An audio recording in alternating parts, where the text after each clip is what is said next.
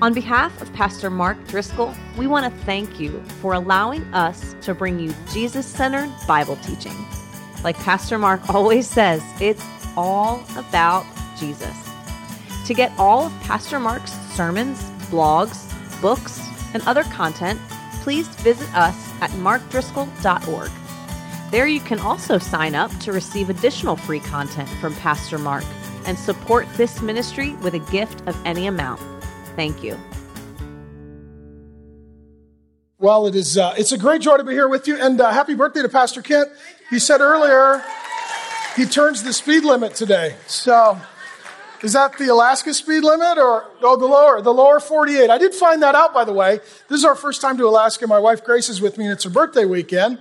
And you all keep referring to us as from the lower 48. We didn't know that we lived in America's basement. So thank you for clarifying that and letting us know that we live in America's basement. It's great to be here with you. And everything that we know in the lower 48 about Alaska is from reality TV and tourism. You guys have taken over reality television. We just can't get enough of, oh, look at that guy, he's fishing. Oh, I wonder what's going to happen. Oh, he got a fish. That's amazing. I thought fish came from the store. No, they come from Alaska. Okay, good to know. We love watching all of the shows on TV, and most of what we know comes from tourism. And correct me if I'm wrong, but it seems like, according to everybody I've talked to, the majority or a lion's share of your economy is from tourism. People coming in from the lower 48 and all over the world. And what do they do when they get here? Well, they spend money, said the person who works for the Chamber of Commerce. And also, they go out and see certain sights. So you go out and you see the woods, you see the mountains, you see the snow. And particularly, you get on one of those boats and you float out to get in front of huge glacier. And what happens when you get in front of the glacier? You say, ooh, and ah, and people just stand there taking photos. And here's what I've decided and determined, even just being here a few days. Everybody who visits Alaska is looking for God. I'll explain it to you. The Bible says that there is the Creator, and then there's His creation. And if you don't know who the Creator is, creation gives you a little glimpse, little perspective, little echo of what the Creator is like. This is what it says in Psalm 19:1. The heavens, creation, declares the glory of God. And so lots of times people who don't know God, they'll travel all the way up to Alaska and then get on a boat and then go all the way out in the harbor to stand before a glacier because they want something that wasn't built by man. They want something that was built by God. They want something that man's hands have not formed or fashioned or altered. They want to stand in front of something or be in the presence of something that is bigger and grander and more glorious than they are. And they feel small. And they realize that they're not the biggest thing in the universe. They're not the center of creation. And there's this sense of awe, the sense of wonder, the sense of beauty, the sense of majesty. And we were made to worship God. We're made to live in the presence of not just God's good creation, but to acknowledge God as the great creator. And so everyone who bows before or stands before or takes a selfie before creation is ultimately looking for God. And for those of us who know the God of the Bible, we can enjoy creation while worshiping Creator. Those who don't know the God of the Bible, they end up worshiping the creation instead of the Creator. And I don't mean to be offensive, but I will be. Sometimes this includes those of us who just come from the lower 48 and think about this world as if it was sacred and divine and it was filled with God and it is God. And it would include some of the native religions where there's a confusion between the Creator and the created. And so what we want to talk about today is an understanding, a perspective from God's view and God's word on God's world. We want to see as God sees. We want to understand as God understands. We understand creation and our place in it and why we're here and how it all relates to, comes from, and is returning to the God of the Bible. And when you and I introduce ourselves to someone, how we begin is very important. How do you introduce yourself? Where do you begin? Even in the greeting time this morning, how did you introduce yourself? Genesis 1:1 is where the God of the Bible reveals himself, discloses himself. It's where he introduces himself. And we're going to spend some time in some familiar sections of Scripture for some of you. Some of you don't have a lot of Bible knowledge and history. We love you. We're glad to have you and glad to share God's Word with you. And we want you to come along for the journey. But I was thinking about it this week, driving with Grace. We're following alongside of the bay, headed down south to find some big tunnel and animals held in a place where you could take photos and they don't kill you. I don't know if you've seen these places. That's where we went. And as we're driving along, I thought, boy, I bet you a lot of people around here drive down this highway all the time, but you get so familiar with that journey, you stop really being amazed by what's going on in the bay and what's going up in the hills and the change of the colors and the flight of the eagles and the appearance of the animals. And so what they've done rightly is they've pulled turnouts where you can pull in and stop and take a look. And some of us have been through the Bible so many times that it's good once in a while to stop and pull over and say, okay, let's take a look at this again. There may be some things that we've missed here and we need to revisit and reconsider. And so that's what we're going to do today, starting in the first lines of the Bible. And there we find that you were made for God. Genesis 1:1 says it this way, in the beginning, God. Everything begins with God. There's a difference between the creation and the creator. Before there's anything, there's God. God is not a part of the world. God is the creator of the world. All that we see, it is like a painting shows us something of a painter. God's world tells us of something of God's character. And it all begins with God. And here's the point. Some of you are here today and you say, man, I've got relationship problems, marriage problem, parenting problem, employment problem, financial problem, depression problem, alcohol problem. Ultimately, under it all, there's a God problem. There's a God problem. You may not know who God is. You may not know what God says. You may not know what God has done. And you may not know how to integrate that practically, functionally, daily into your life to live a life in relationship with God. And so we want to help and love and serve you with any and all of these things. But ultimately, it all begins with God. Do you know who God is? And are you living your life in relationship with, listening to this God? And for us, this means as well that God is not just a part of creation. He's separated. And everything and everyone comes from him. And everything and everyone will return to him. And everything and everyone belongs to him. And that ultimately this means that God is not one of the priorities in our life. Some would say put God first. I would say put God center. If God is at the center of your life, then God speaks into your marriage, and God speaks into what you eat and what you drink and where you work and what you wear and how you spend and what you think and what you feel and what you do. In the beginning, God, everything begins with God. God is the center, and in God all things hold together, and without God all things fall apart. And so the Bible begins with God, and then God tells us where we come from. This is good news. He tells us in Genesis 1:26, here's what God would say. He would say that we were made like God. This doesn't mean that we're part of God or that God is just an impersonal force that fills all of creation and also fills us and flows through the rivers and the animals and the trees. God made this world, and this is a beautiful, good, and glorious world, but God is separated from and creation is subject to this God. And when this God speaks and reveals and discloses himself, he says it this way. God said. So ours is a God who speaks.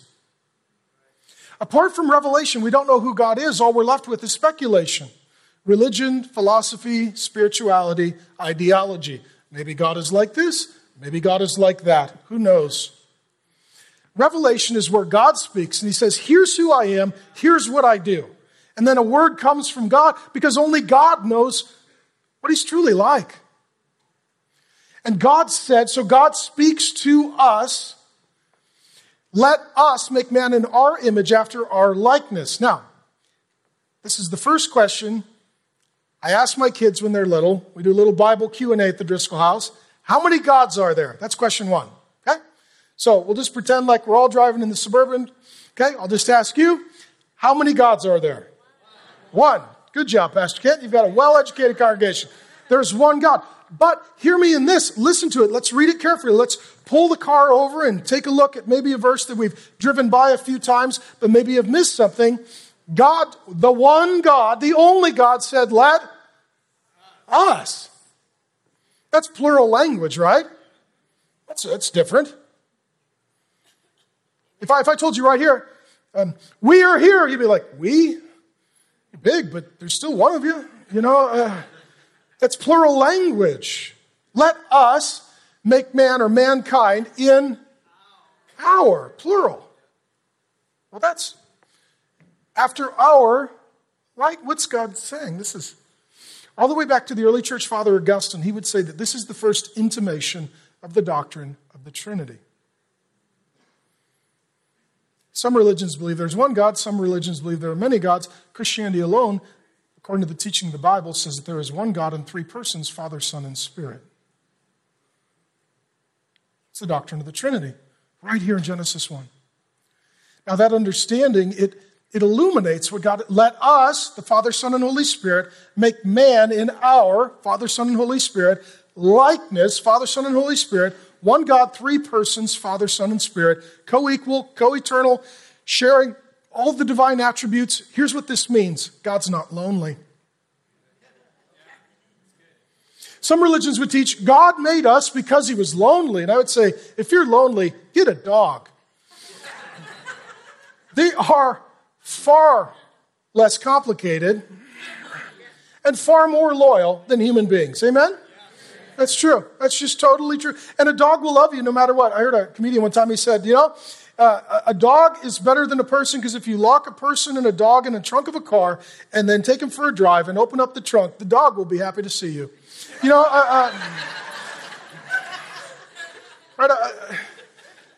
dog is they're just a lot easier to get along with than people, right? If God was God didn't make us because he was lonely. God isn't lonely, and if he was lonely, he could have done better than me, for sure. God didn't make us because he was lonely, because the Father, Son, and Holy Spirit, they have perfect union and communion. They live together. They love one another. They serve one another. They care for one another, whatever that looks like in this eternal, without beginning, without end, spirit being God of the Bible. Our 3-pound fallen brains are striving to get to the end of our understanding to figure this out. But God's not lonely. God has someone to talk to. God has someone to do life with. God has perfect union, communion, relationship, love. It's all there within the Father, Son, and Holy Spirit. And God made us in the image and likeness of the Trinity. God doesn't say this about the animals, though we love the animals. God doesn't say this about creation, though we love the mountains, the trees, the snow, the rain. We love it all. It's all a great, glorious gift that God gave us. But the only communication is to men and women, and we are communication, revelation receivers because God made us in his image and likeness for a relationship where we talk to him in prayer, and he talks to us primarily through his word. And here God speaks and he says that he made us in his image and his likeness. What does that mean? Well, it doesn't mean that we're part of God. It means that we're made by God and we are unique, distinct from the rest of creation. How many of you ladies got up this morning? What was one of the first things you did, or at least you did before you left the house to come to church? Let's just be honest. What'd you do? You looked in the mirror. Some of you guys, you should have done that. Okay. We look in the mirror, and what we're looking for in the mirror is our image, our likeness, our reflection. God made us to be his mirror. God wanted to have his character reflected through our lives to other people. You get that? So we're not the center of the universe. Right? Every time you look in the mirror, remind yourself, I'm also a mirror. And God wants to see his reflection. That's what it means, glory. His reflection in my life. And so if you're here and you're a Christian, you love somebody, and they say, why do you love me? Because God's loving. Why do you forgive me? Because God's forgiving. Why are you generous to me? Because God's generous. Why are you good to me? Because God is good. Why do you help me? Because God is a helper. Amen? And so what we do then, so ministry is just the character of God being reflected in the children of God to others. And then people would see our good deeds and praise our Father in heaven because those are from him. It's a reflection of him. And so God made us in his image and likeness with particular dignity, value, and worth. And he made us to live in relationship with him. He made us to live in relationship with one another. He made us to live our lives in such a way that others would see the glory and goodness of God reflected in our life. And up until this point, everything in the book is great. Everything God made, it was good, it was good, it was good, it was good. God makes the man and the woman in chapter 1, verse 31, and it was very good. There's no sickness, there's no sin, there's no death. Everything is as God intended it. Everything is as you and I long for it. We're all wanting, when will the poverty, when will the racism, when will the classism, when will the nationalism, when will the death and the disease and the destruction and the despair and the discouragement, when will it go away? When can we take the bullets out of the chamber because we're not in danger anymore? When will there be life as it was intended to be, with no funerals and no tears? Well, it all started that way. That was the world that God made. And before sin even enters the world and before death follows in its wake, God says something that's very curious in Genesis 2:18. He says that we were not made to be alone. We were made for community. Then the Lord God said, it is not good that the man should be alone. Why? Because if God is a community of Father, Son, and Holy Spirit, if we are autonomous, isolated individuals living life apart from God and one another, that is not good because we're not reflecting what God is like. What environment is Adam in when he receives this word from God? Perfect. Alaska's nice, but it ain't perfect. People come here to see what the world looked like before human beings got their hands on it. But this is the world that's marred by sin. This is the world that Romans says is cursed and not exactly as glorious and grand as God intended it to be. You are on a front row seat for God's handiwork, but imagine it in its state of perfection.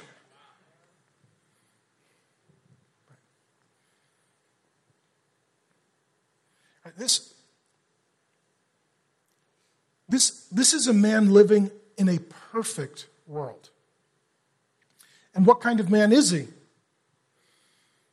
Unlike all of your husbands, ladies, this is a perfect man. This is a perfect man. No sin has been committed. You've got a perfect man in a perfect place. Everything God made, he said, was good or very good. And then he says something is not good. It is not good for that perfect man in that perfect place to be alone.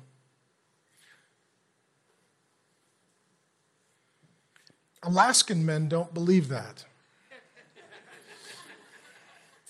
Alaskan men still think that Adam had it just fine. If we could just be in the woods and left alone, everything would be good. God shows up in the woods to Adam. It's the Hebrew word for Alaskan. And he says to the man in the woods, this isn't good. Okay? Now the women are laughing because it's moose hunting season and their husbands aren't here. They're out in the woods, proving my point. Okay? The Bible's not a story just about what happened. The Bible's a story about what always happens.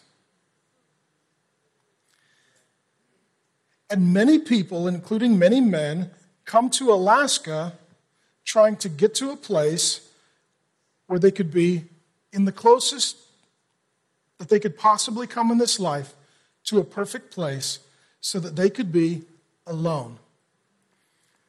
And that's not good. True or false, people chasing that functional heaven in the Alaskan wilderness are not doing well.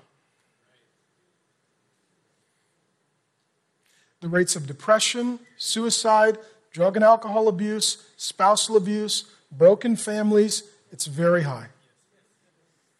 Because it's not good to live your life apart from God and apart from others.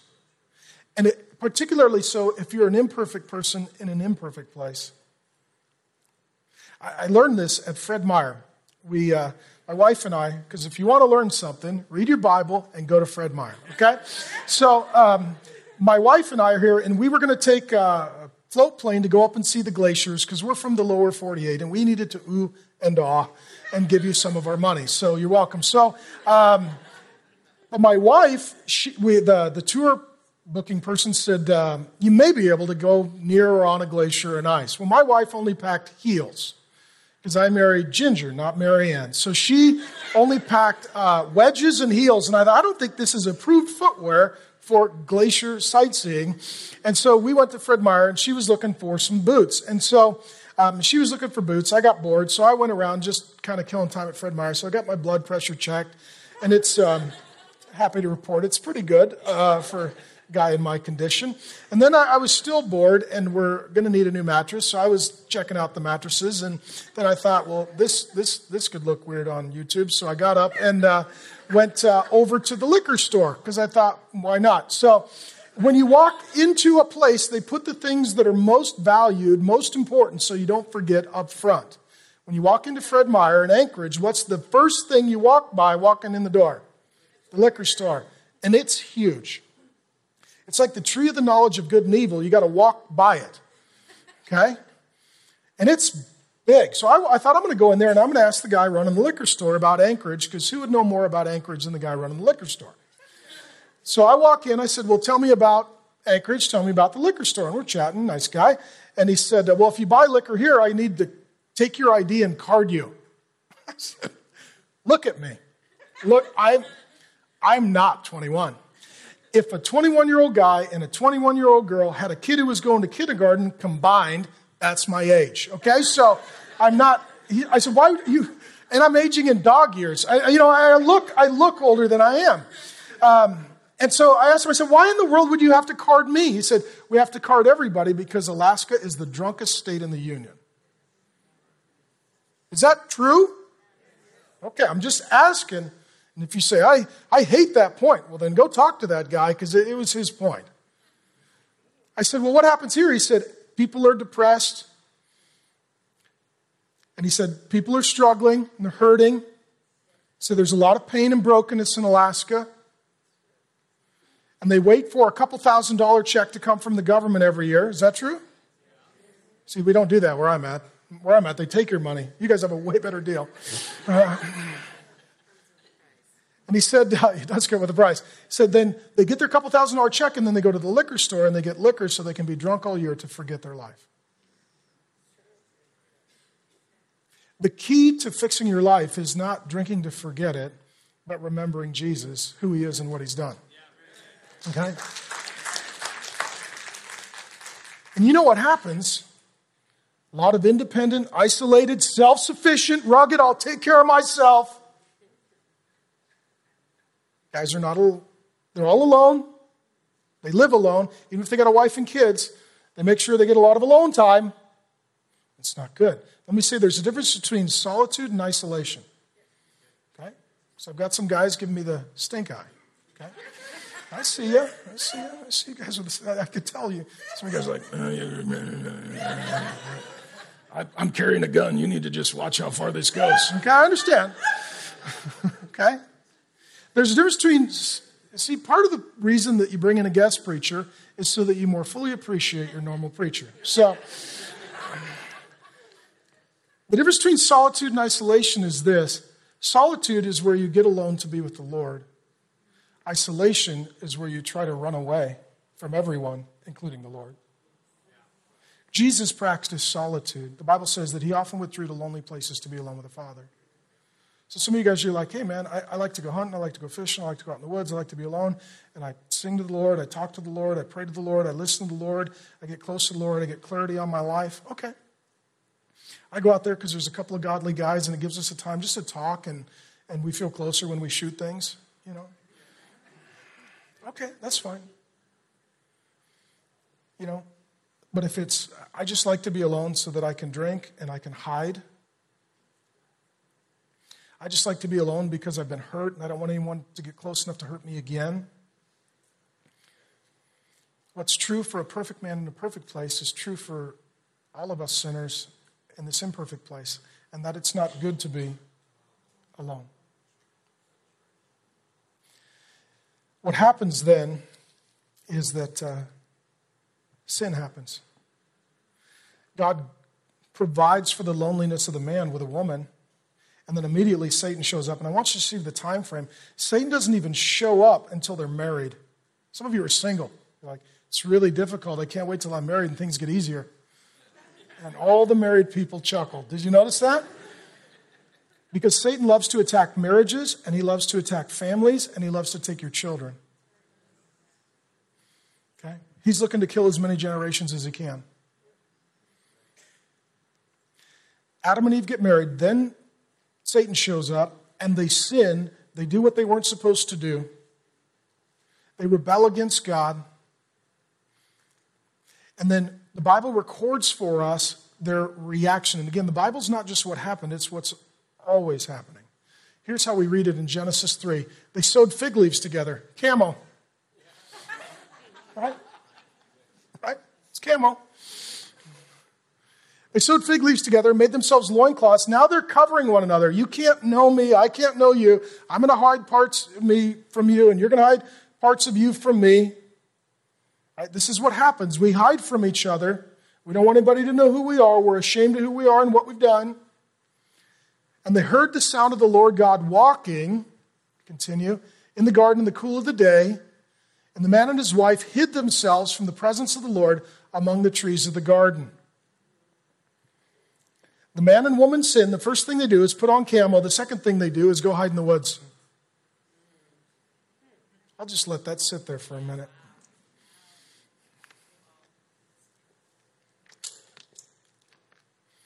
They sin against God, they put on camo and run to the woods. Sound familiar? And what they're doing is they're trying to hide from the presence of the Lord. So you got Adam and Eve hiding behind a tree. See, when we sin, we get foolish, we get childish. We start saying and doing things, you go, that doesn't make any sense. I'm the oldest of 5 kids. One of my brothers, when he would do something bad, and we all did often, he thought if he closed his eyes, he became invisible. So you'd hear something crash in the other room, and my parents would walk in, like, okay, what's going on? And here'd be my brother, standing very still with his eyes closed.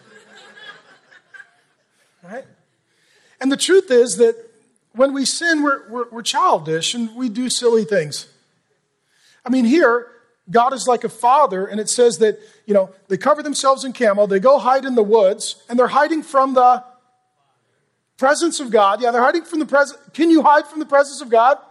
God's not like, I don't know, they're behind the tree, but I don't know what's going on behind the tree. God sees everything. God knows everything. But let me ask you this. What are you trying to hide? See, when we sin, we try to hide it. As if God doesn't know. As if God doesn't know what's on the web browser. If God doesn't know, what the money was spent for. As if when it got dark out, God's like, I don't know, I couldn't see anything. It was dark. And God sees all. God knows all. And here's the truth. When we sin, God comes looking for us, and we go running from him.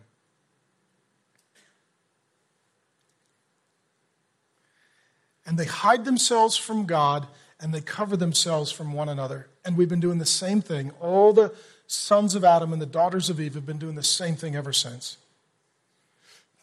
There are people that have done horrible things, and they run to Alaska trying to hide. They get as far out as they possibly can.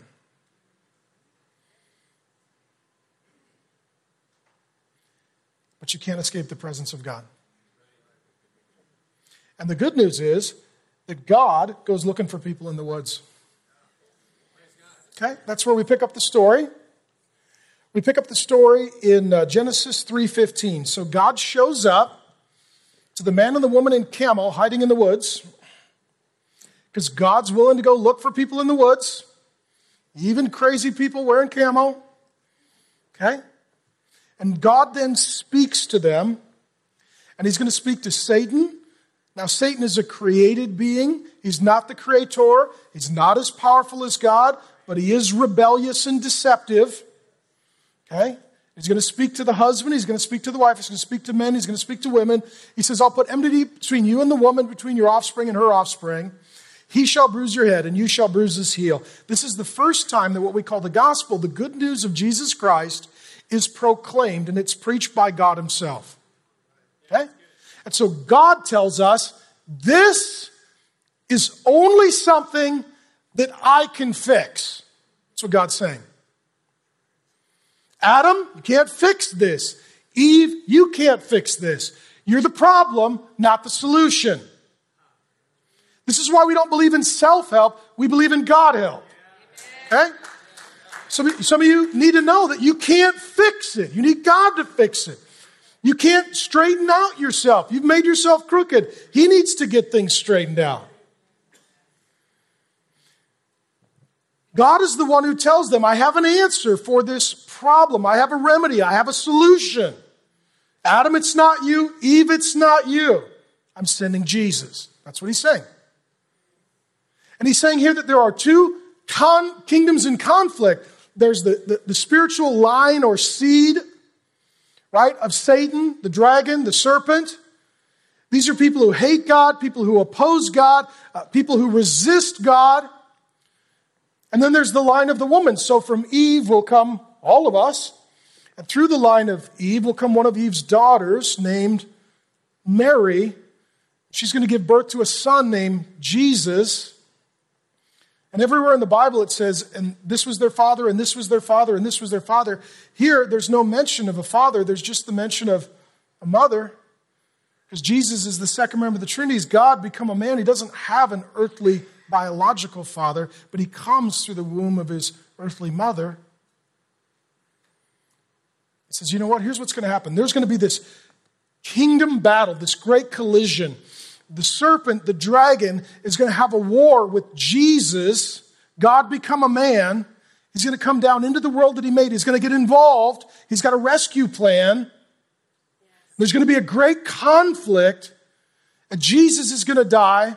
And the serpent is going to be crushed. But ultimately, we know the end of the story is that Jesus conquers Satan and sin and death and hell and the wrath of God. And everything that Adam lost, Jesus regains. Okay? So here's dominion, here's authority, here's power, and it's all in Jesus. And so I wrote it for you this way. Adam turned from the Father in a garden. Jesus turned to the Father in a garden. Adam was naked and unashamed. Jesus was naked and bore our shame. Adam's sin brought us thorns, and Jesus wore a crown of thorns. Adam sinfully substituted himself for God, and Jesus is God substituting himself for sinners. Adam sinned at a tree. Jesus bore our sin on a tree. And Adam died as a sinner, and Jesus died as a sinner's Savior. You and I need to learn that our goal is not to get back to Adam alone in the woods, but to get to Jesus. And how do we get to Jesus when we're lost in the woods? Any of you ever been lost in the woods? Being lost in the woods here seems like a real situation to me. I was talking to one gal. I said, tell me about Alaska. She said, it's a dangerous place. I said, okay, explain that. She said, a friend of mine lived here her whole life and was out on one of the mud sloughs. What do you call them? The mud flats. And she said the tide can come in really fast, and it's very dangerous and serious. And she said, my friend had been here her whole life and knew this and got caught in it and drowned not long ago. She said, boy, if you get lost here, you could die. You need to know where you're at. You need to know what's going on around you. She said, this is a dangerous place. So this is not the world as God made it. This is what happens when sin enters the world. My wife and I, we were lent a car by the church. Thank you for that. And we were out kind of going along the highway, and somebody was giving us directions. They said, whatever you do, if you pull over to see something, don't take your car down the road or off the highway or down in the woods. Park it on the highway if you go in to see something. Because if the car's not there, nobody's going to come looking for you. And if you're lost, you're going to die. I said, some of these roads, if you go down them and you get stuck or your car breaks down, nobody will be there for months. Like, it's going to snow for a long time. And then when the snow melts, somebody's going to go to the store to get some Snickers, and then they're going to find you. Is that true? One of the most dangerous things in Alaska seems to be getting lost all alone in the woods. That's the Bible's language for life apart from God. That's the Bible's language for life apart from God. You're just lost. Now, what happens when, let's say there's a couple of people together out in the woods lost. Panic starts to set in. You realize we're in a desperate condition. We need to get out of here. There's always one brave fool who says, follow me. I know where we're going. I'll get us all out of the woods. That's how we got religion. That's how we got spirituality. That's how we got a lot of crazy self-help psychological ideology. Some bold fool stands up and says, follow me, I'll get us out of the woods. And people follow him. And there's a religion, there's a spirituality, there's a political ideology, there's a psychological movement. And under it, I would say, appreciate the desire to get everybody who's lost out of the woods. But a bold fool is not a guide. A bold fool is not a rescuer. A bold fool is not a hero. A bold fool is just a way for people to get lost in the woods together. So Jesus comes. God becomes a man. The promise of Genesis 3:15 comes true, and it comes through the womb of Mary. And here comes Jesus, the second member of the Trinity. And here's how Jesus explains his ministry. He says this in Luke. If you guys would find the slide, 19:10. The Son of Man, that's a title from Daniel. It's about God becoming a man, coming to rule and to reign. So Jesus takes this title. Some would say Jesus never said he was God. He said he was God a lot. That's why they killed him. And then he came back and said, I told you so. All right? Okay. So he takes himself here, this title, the Son of Man from Daniel, came to seek and save the lost. Just like Adam is out in the woods, lost. Right? God comes and calls out to him. Adam, where are you? Genesis 3, I think it's around verse 9. So Jesus comes and he says, everybody's lost. We're all sinners by nature and choice. We're all lost. We're all doing life disconnected from God. And if it's in the beginning God, if we don't have God, then everything's fallen apart. And nothing comes back together until God is at the center. And Jesus comes as God become man, and he's the rescue party. Every time you read on the news, someone is lost in the woods, we can't find them, think we're all like that spiritually. Every time you see a rescue operation, friends and family, you see the National Guard deployed, you see search and rescue out doing their job. So you know what? That reminds me of Jesus. He's out to seek and save the lost. That's who he is. That's what he does. And you know what happens when you're in the woods and you're totally lost? It's a lonely, scary, dangerous place to be. Just imagine for a moment that you are lost in the woods. And you have expended all your energy trying to find your way out. And then you hear someone calling your name. What does that feel like? I'm found. Praise God, I'm found. I was lost and now I'm found. And that's the story of Christianity. That's the story of Jesus. Jesus says, I came to seek and save the lost. And here's how it works if you don't know Jesus. You may say, I've not been looking for Jesus. He's been looking for you. Okay? And he comes and he calls out to you by name, just like he did Adam. Adam, where are you? And whatever your name is, ladies, gentlemen, if you don't know Jesus, he came to seek and save you and you're lost. Under every problem is a God problem. You've wandered off from God. You're on your own. You are absolutely in danger. And you're not going to find your way out of this woods of sin and death. Jesus comes to seek and save the lost. And he calls out to you by name because he knows you and he loves you. The God who is so big that he could make a mountain, that he could create a glacier, is so personal and loving that he calls us by name. And he's here today to call you. And then what we do is like every person lost in the woods should do. I'm right here. I'm right here. Come get me. We respond. That's Christianity. Jesus comes to seek and to save. He calls out our name and we respond. Jesus, take me, save me. You found me. And that's what we're asking you to do today. To respond to Jesus' call to you. And then walk out of here with him.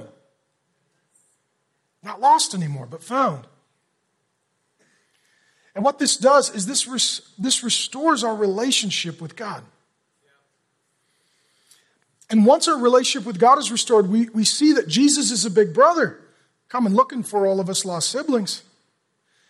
And that ultimately, he then walks us out of the woods, and his ultimate goal is to walk us home to the kingdom of God, where God is revealed as a father. And it says in the Bible that the Father has a family. And one of the lies that Satan has told to even believers in Alaska is you can be reconciled to the Father, but you don't need the family. Okay? Before the service, Grace and I had the honor of meeting a beautiful family that adopted some kids. How many of you have adopted kids? Right? When the kids get adopted, they become a family, and the brothers and sisters need to do life together.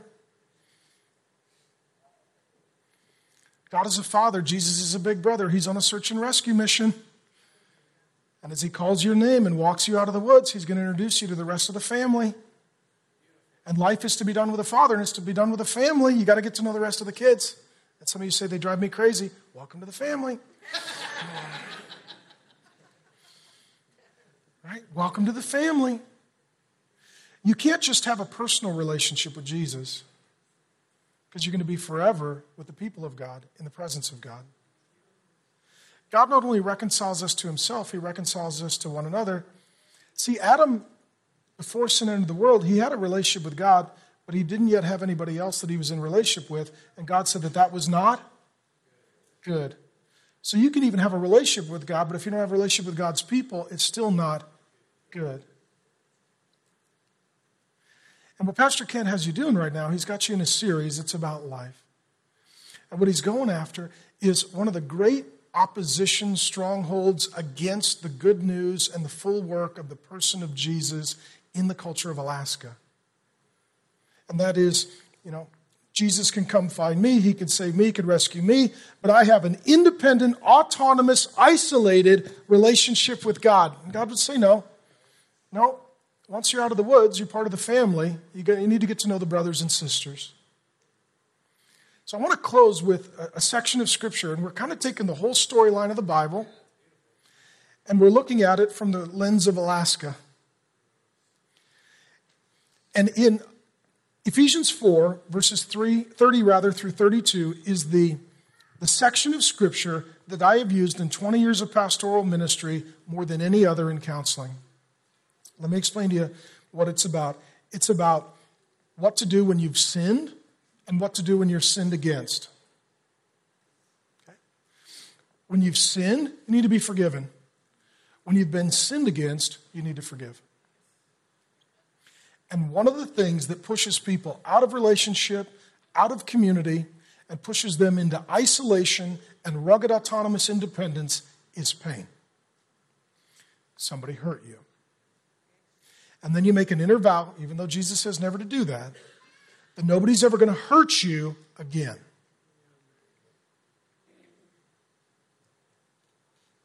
The only way to make sure that nobody ever hurts you again is to make sure that no one is close enough that they can ever hurt you again. And if they're not close enough to hurt you, they're not also close enough to love you. And so you're alone. And it's not good to be alone. And the way these kind of inner vows work is, they hurt me. No one will hurt me again. I'm going to get so, okay, there's people here. I'm going to get so far away. Okay, now I'm okay. Nobody can hurt me. The truth is, and no one can love you. And there's a lot of broken, isolated, wounded, hurting people in Alaska. And Ephesians 4 is a great remedy for that great pain. And let me say this too. I just feel prophetically to say this to the men. Men who experience pain, men who are wounded, men who are hurt, disappointed by their father, by their wife, by their friend, by a spiritual leader. We don't want to appear weak, and so we overcompensate with strength. We don't want to appear needy, so we become incredibly independent. We don't want to pretend that we are hurting, and so we tend to isolate ourselves. And when we don't know how to process, we either drink to forget or we get angry to rage. And there's another way forward. And it's in Ephesians 4, verses 30 through 32. Do not grieve the Holy Spirit of God with whom you were sealed for the day of redemption. We've talked a lot about Jesus. We've talked a lot about God the Father. Now we're going to talk about the Holy Spirit. The Holy Spirit is He, Jesus says, not it. He is God. He's not just a force that's in the trees and in the animals and in the rivers and in the glaciers. God is a person, not a force. He is forceful. He can create. He can change. He can save. He can accomplish. He can do. But here's what I want you to know. When we sin, we don't just break God's law, we break God's heart. Okay? Some of you were raised in very legalistic, rule-based religious environments. And you were told, don't break God's law. Okay. I'm not encouraging you to break God's law. But I think the thing that would help motivate you not to break God's law is to know that when you break God's law, you break God's heart. Because God's law is an extension of God's heart, and God's heart is a father heart. How many of you parents, you make rules to protect your kids from harm? That's why you make rules, right? And when the kids break the rules, it's not just that they break their rules, it's they break their mom and dad's heart. And mom and dad say, no, don't do that. You're going to hurt yourself. How many of you have said that to your kids? And it's not just you broke a rule. No, it's you broke a heart. This is where in Genesis 6, when humanity sins against God, it says that God was grieved in his heart. When we sin, it breaks God's heart. It breaks God's law. It breaks God's heart. God is looking at some of you and he would say, that's not good for you. That's not the life I intended for you. That's not the life of abundance, the life of joy, the life of peace and the Holy Spirit that I intended for you. Yeah, you're breaking my laws, but here's the thing. Those laws were like a fence around the yard to keep the kids from wandering off and getting lost again. And you're breaking my heart. Do you have a personal relationship with the Holy Spirit? To where you speak to him and he speaks to you. And you don't want to sin just because you don't want to hurt the one who's your nearest and dearest friend. You don't want to break the heart of the one who loves you the most. How do we break the heart of God? How do we grieve the Spirit of God? He continues. Next verse, please. Let all bitterness and wrath and anger and clamor and slander be put away from you, along with all malice. What he says is we break the heart of God when we don't forgive. When we're sinned against, the best response is not to sin against others by not forgiving them. It's like someone caused you pain, and you decide the best thing to do is to cherish the pain for the rest of your life.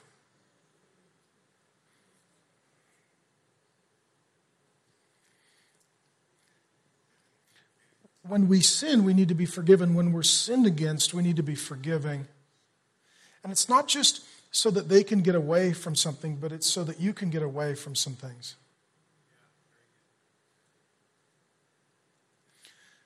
I believe that when we talk, and as Pastor Kent is rightly articulating, get in relationship, get in community, do life together, I believe this is the great barrier. Somebody hurt me. I don't trust people. They're dangerous. I'm not getting hurt again. I'll be out in the woods.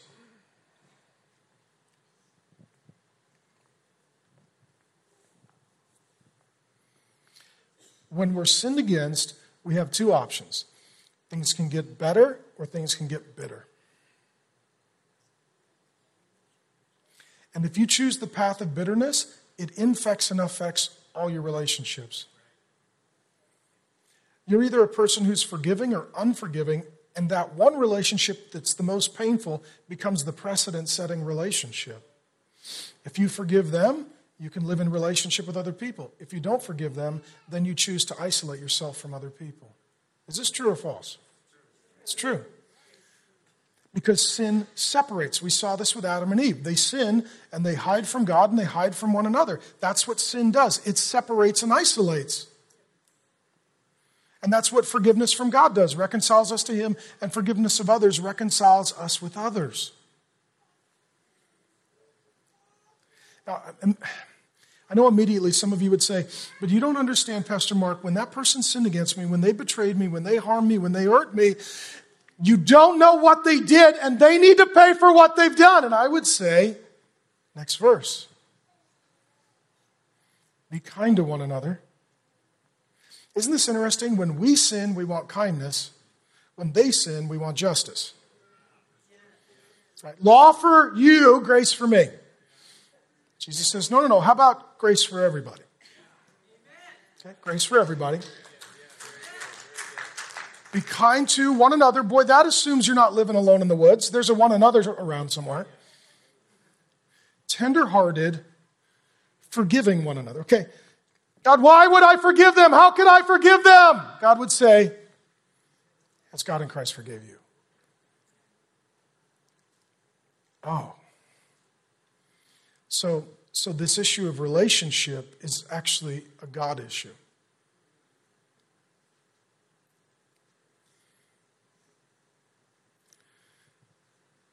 You forgive them because God forgave you. Again, you're a mirror. Forgiven people are forgiving people. If you're forgiven, forgive.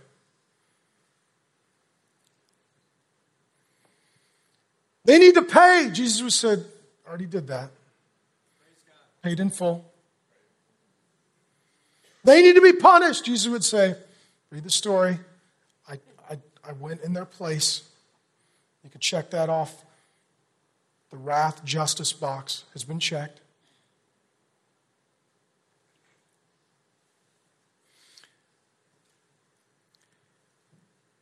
Here's why you should run to the Lord instead of from the Lord when you sin. God in Christ forgave you. The truth is that we oftentimes forget this.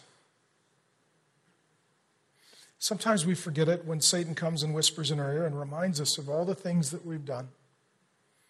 That's shameful, that's awful, that's deplorable, that's despicable, and we just, yes, that is true. And that's why Jesus died, and He needed to. And one of Jesus' final words from the cross was, Father, forgive them. And then He died to answer His own prayer. And you were forgiven. If you don't belong to Jesus, you give yourself and your sin to Jesus today, you'll be forgiven. If you do belong to Jesus, let me tell you this, you're forgiven. I want that burden off of you. I don't want you to try to pay God back. Right? We believe in Christ, not karma. Our life is not to pay God back, but to reflect God's goodness and glory. It's not so that God would love us, but because he already does. Not so that God would forgive us, but because he already has. What happens to God's people to show that they're forgiven in the Bible, they wear a certain color. Do you know what it is? God's people in the Bible wear white. If you read your Bible, you keep saying white. And this is why even Christian women on their wedding day will wear white. And I've had certain women come up to me and say, Pastor Mark, I can't wear white on my wedding day. You don't know what I've done. I said, you can wear white on your wedding. You need to know what Christ has done. You're clean. You're not just forgiven, you're clean. And that burden is off of you. That burden is off of you. So the Bible even has this amazing language. Now that I'm living in Phoenix, can't use it, but I can here in Alaska, that our sin would be white as, boy, the snow's coming, isn't it? When the snow starts, the reason that people love it is sometimes the dirty, filthy landscape gets covered in pristine, beautiful, radiant white. When the snow starts, I want you to open the windows, put your head outside and say, Jesus does this. He makes me white as snow. You're forgiven, and you're clean, and you're new, and you're loved, and you're adored, and you're adopted, and you're cherished. And because of that, you need to forgive, especially your brothers and sisters. Forgiving one another as God in Christ forgave you. Why should you forgive them? Because he forgave you. Why should you forgive them? So that they would see him. And if you'll do that, the result will be relationship and community. The marriages will be great. The kids will be raised in health and peace and joy in the Holy Spirit. The small groups won't need to recruit and cajole and demand and beg. You'll just say, you know what? I'm so glad that my big brother took me out of the woods. I heard I got a father and some brothers and sisters. This is going to be fun to meet them. And yeah, they're going to drive me crazy because that's what brothers and sisters do. And they're going to say the same thing about me. And that's life as the family of God. And I want you to see that this is a life that only God gives. This is not a life that you can find by yourself. This is not a life you can find apart from God. And this is not a life that you can find in the woods trying to go back to an Edenic paradise where everything is perfect and no one can be near you. And this is the heart of God. I was thinking about it, and I'll close with this illustration. When Grace and I went up to see the glaciers, and they're amazing. So in the glacier is life. And as it melts, it takes all of the nutrients for life. It takes literally the flow of life, and then it comes down the mountains, right? I talked to a geologist between services and had a brief conversation. I wish I had more time to interview her. She'd be very helpful. But as I understand it, the life and the nutrients is way up on high in the glaciers. And then it melts and it comes down and it brings with it life into the lakes. And then there are fish and plankton, and then the food chain begins. And then it flows down through the rivers, and it brings life wherever it goes, life from on high. And then it continues down into the creeks and the tributaries and the streams, and it waters the valleys in which you live. And some of you, at certain seasons, you'll even see the life-giving water making its path through wherever you happen to live. And sometimes this flows all the way down into Canada. It flows all the way down to the lower 48. And it just brings life wherever it goes, and it flows down from on high. And life in the Holy Spirit is like that. It is a forgiveness. It is a joy. It is a peace. It is a cleansing. It is a life-giving experience to live by the person, the presence, and the power of the Holy Spirit. And that this life that we're talking about is not a life that we create or innovate or that we just sort of carve out of the wilderness of our own experience. It's a life that starts with God. It's a life that starts on high. It's a life that flows down through the broken body of Jesus and the risen body of Jesus and the sending of the Holy Spirit. And this life of God, this life-giving, joy-filled, peace creating life. It comes to us and through us by the Holy Spirit, and then it flows, this life does, through us to others so that they would be loved and they would be encouraged and they would be nourished and they would be blessed. And there's supposed to be life wherever God's people are because of the flow of the Spirit of God through the children of God into the world that God made. Every time you see something beautiful in creation, stop and remember the Creator. When you see the snow fall, remember, in Christ, my sins are white as snow. When you hear of someone that is lost in the woods, say, apart from Jesus, we're all like that. When someone is found, rejoice and say, the Lord Jesus has done that for me. And when you see the water flowing down from the glaciers, pause and ask, Holy Spirit, let me not grieve you. Let me welcome you to flow in me and through me with this river of forgiveness and life, that it might go to others so that they might be nourished and refreshed. And so, Holy Spirit, we invite you to bring the life of the Father and the Son and the Holy Spirit, to bring it into a place where it's a beautiful wilderness. But Lord God, apart from you, life is meaningless. And Lord God, I pray particularly for the men, the wounded, the broken, the hurting men who are overcompensating by running off into the woods, hitting the Bible, hitting the bottle rather than hitting the Bible. God, running from you rather than to you. Trying to self-medicate with a lot of foolish behavior and childlike actions. Lord God, I pray for the women who love you and follow you, but they feel like their husbands are always off in the woods and they're alone. I pray, Lord God, you're the God who goes into the woods. Would you go find these men and bring them not just to your home, but to their home, where this life-giving joy in the Holy Spirit would come to their wives and their kids. Lord God, this is a beautiful place, but it's only beautiful because you made it.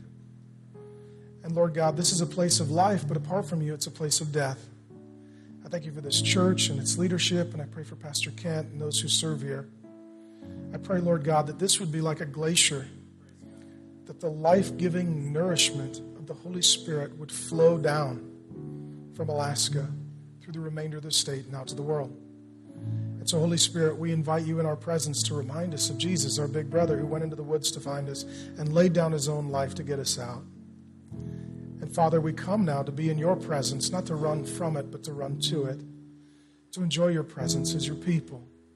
Pray you would allow us to love and serve one another as the children of God. And lastly, God, for those who are lost, I pray today they would be found. For those whom you are calling out their name, I pray that they would respond. In Jesus' good name.